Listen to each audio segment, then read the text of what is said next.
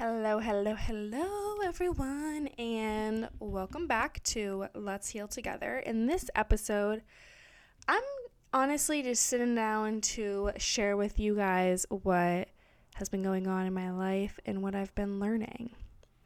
Number one, so there's 5 things I've written out. Number 1, the power of tuning into your body sensations, your bodily sensations, however you want to say it.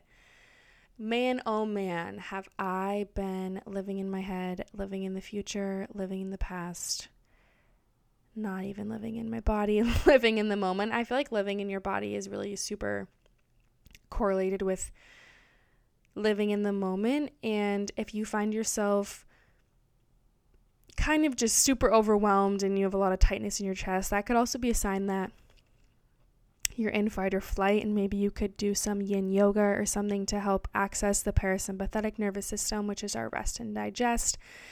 It is our state where creative downloads come in. It's where we feel the safest and the calmest and can really make the most aligned decisions for ourselves when we come from a place of calm. And so even in this moment, like, just notice, are you clenching your jaw? Are you tightening your shoulders? Are your shoulders up by your ears? And see if you can kind of just relax deeper into your body. And just do a quick little body scan and notice where you feel tension. If you feel tension in your head or your chest, try to just breathe into that. And something that I like to imagine is like ice just melting. I feel like when I talk about the body, I just like feel so called to just be like, just like slow down and be like, and just like, just really slow down and be and not even talk. So maybe I need to do that after this. So that's something that's just been really helpful for me to get out of my head and to get back in the present moment, is to tune into my body and tune into sensations and really welcome them rather than run away from them.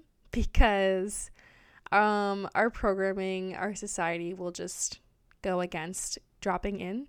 There are so many different ways that we can distract and all that fun stuff.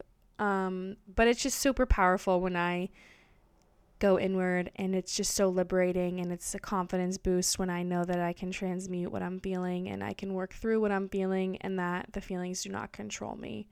Something else that I like to imagine is really being the observer. And so with the sensations or even with the thoughts, I'll put a hand on my heart and a hand on my head and just see them. Like, see those thoughts, see those feelings, love them, and know that they are not the truth. Know that they are not who I am.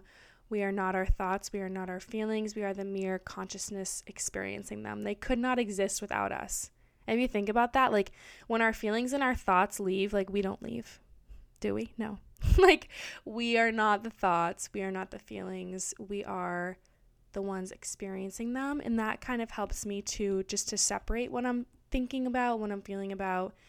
And this space is super important. I also sometimes do the visual where I imagine myself just chilling on like a beanbag. And like on a screen, I'll just like see myself and just be the witness. I don't know. That's like cool. Or you can like personify it and like put those feelings like on a stuffed animal and be like, oh, like my stuffed animal is feeling like this. I don't know. Just any way to like detach from the feelings, from the thoughts is really helpful to give it some space, give it some airtime. Also helps giving it space, writing it out helps. And listening to music, dancing around, all that stuff really helps me too. So that was the first one that I wanted to share, that like 5, what can I call these? Like 5 insights or 5 lessons or something. I don't know what I'll call it yet. Usually the name just comes to me when I finish the episode, but that's the first one. And the second one kind of goes off of that. So it's the power of trusting yourself. And this is correlated with the body because it's also trusting your body and trusting what your body feels called to do and trusting yourself to honor your body, if that makes sense. Like, I've just noticed that my body will feel called to do certain things, and I can literally feel the energy go into my head and my head start to run the show and be like, no. And that served a purpose, that kept me safe, and right now I'm safe. And so I've just really been trying to, get back into my body, get back into doing what my body likes to do and what feels good to me. I went to restorative yoga last night. Oh my God, it was so nice. Like, the instructor was just such an angel, and I love some things that she said was like, what would feel most comfortable? And it was mind blowing, because I feel like I'm always trying to do the thing that I'm supposed to do, or do the thing that I should do, rather than like, what would feel good right now? What would feel comfortable? Like, what would help me relax? And this isn't even just about like a position. It could be an activity. Like, what would really make me feel good? Even as I say this, I'm like, oh my God, so many things come to my mind. So yeah, that could be a cool question to just even in this moment ask yourself, or to journal about. Yeah. I love that. So yeah, she was like super awesome, because she opened that invitation for us to just trust our bodies, to trust what we feel called to do. And I love that reminder. And so I'm sharing it with you guys. So yeah, just the power of trusting yourself and trusting your heart. So that's the other thing I wanted to talk about, was tuning into your heart and out of your head. So obviously there's a time for the head. Like, we love the brain. It's very smart. It helps us plan stuff. And the heart has so much wisdom. I saw this Instagram post, and it was like, your heart has absolutely every answer in it. Any question you have, the heart knows the answer. And a cool practice to try is to close your eyes. You can do this with me now if you want. First, take some breaths, center yourself in the moment. And then imagine like physically bringing your head down next to your heart. So in my mind, there's like it's like a cartoon brain and then my heart. And my heart is just, honestly, I just see light, like just a pure light. And then here's my head sitting next to it. And my head has the racing thoughts, and it has all the questions. And I do a few things. One, I can just like sit here and see how I feel, like what happens when I bring my head to my heart. I remember the first time I did this, it was just this overwhelming sense of like, everything's going to be okay. Because I also feel like tapping into the heart is like tapping into the soul. And there's that part of us inside that doesn't feel the tightness, that doesn't have the anxiety. Some people call it consciousness. I'm still figuring out what I would like to call it. I really like the idea of soul. I just picture it's just pure light. It's pure light and love. It doesn't take on any of the emotions that the body feels.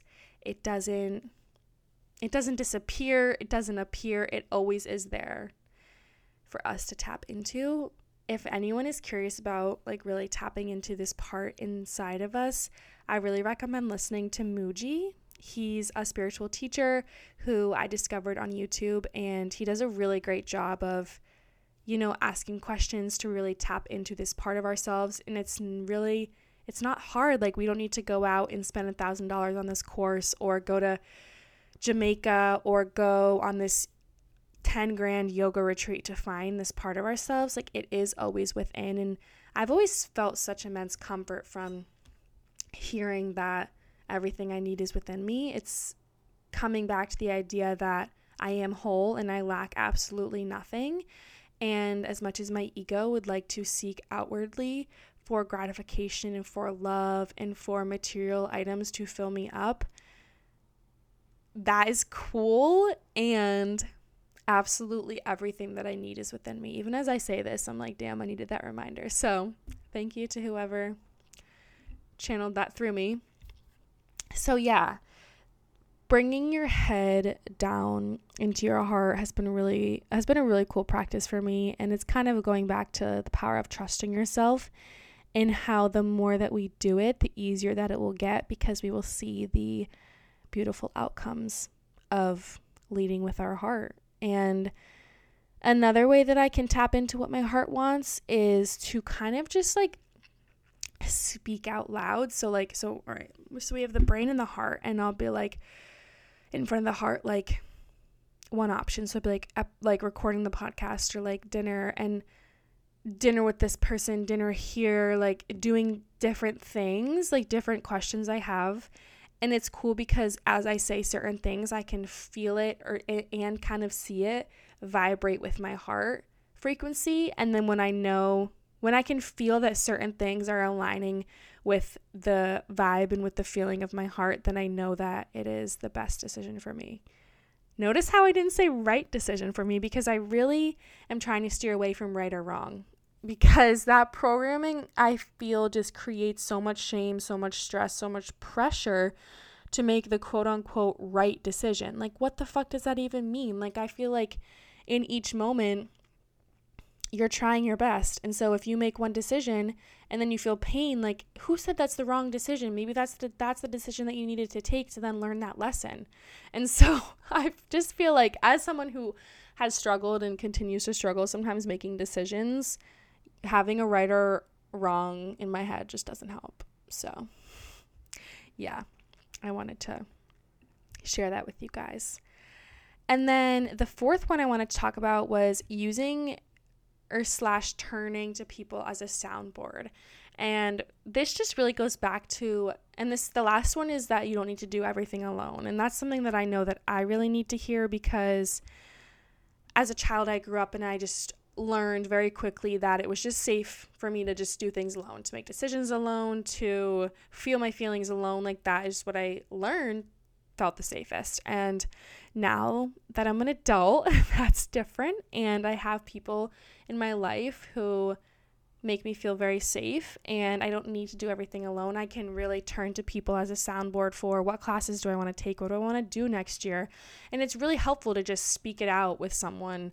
And, you know, I think I'm always afraid that they're gonna tell me, like, this is what I should do, because that's what my parents would do. But I promise you, even if they do, you could like politely say to them, like, I'm not looking for your opinion. I'm really just looking to speak out, just like speak about what I'm thinking, and can you just be there for me and get curious about it and ask questions. And yeah, I think that's also a really important part of like being in a relationship with people.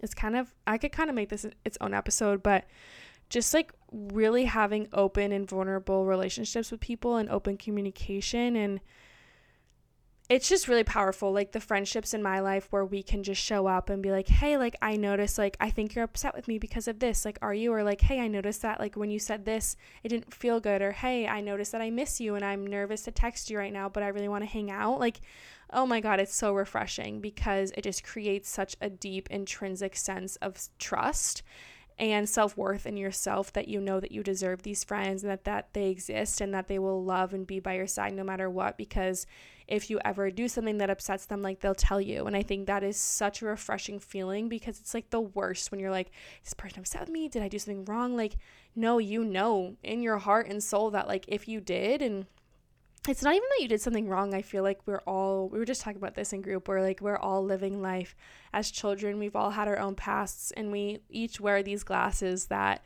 color our experiences from our past, and we'll experience something that someone else could also experience the exact same thing and feel it completely different. And it doesn't mean that one is right or wrong. It just means that we're having different experiences of it.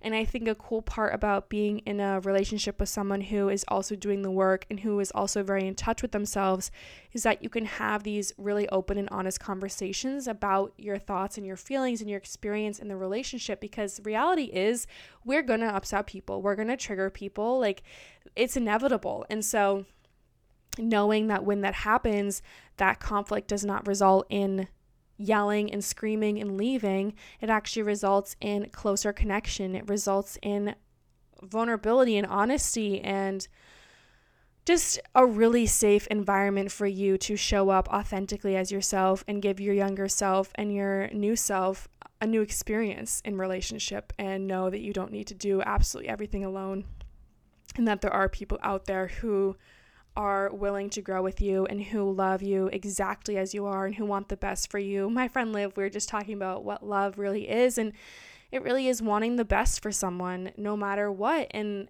I think that's really hard for a lot of us to experience. I know it's something that I've come to learn and experience through time, what real love is and what it feels like. And it should, well, I don't like the word should, but yeah, just that you deserve to be able to express yourself authentically and have that be supported. And don't be afraid to, speak up and let your friends know, or let your dog, I don't know, it doesn't even have to be friends, like let your partner know how you're feeling and just see how they respond. And like I said earlier, if they give a response that doesn't feel good, don't be afraid to say that. Like at my job, I'm like, I work with very closely with people, and I'll say something and I'm like, please tell me if like that didn't land or if you didn't like that, because I would rather know that than have them just quietly and silently like nod their head while internally they're having a completely different experience. Like I just really want people to feel safe enough to just be themselves and be honest around me. So that's kind of the end of this episode. I could talk about relationships and communication for so long, and I definitely will, especially romantic relationships.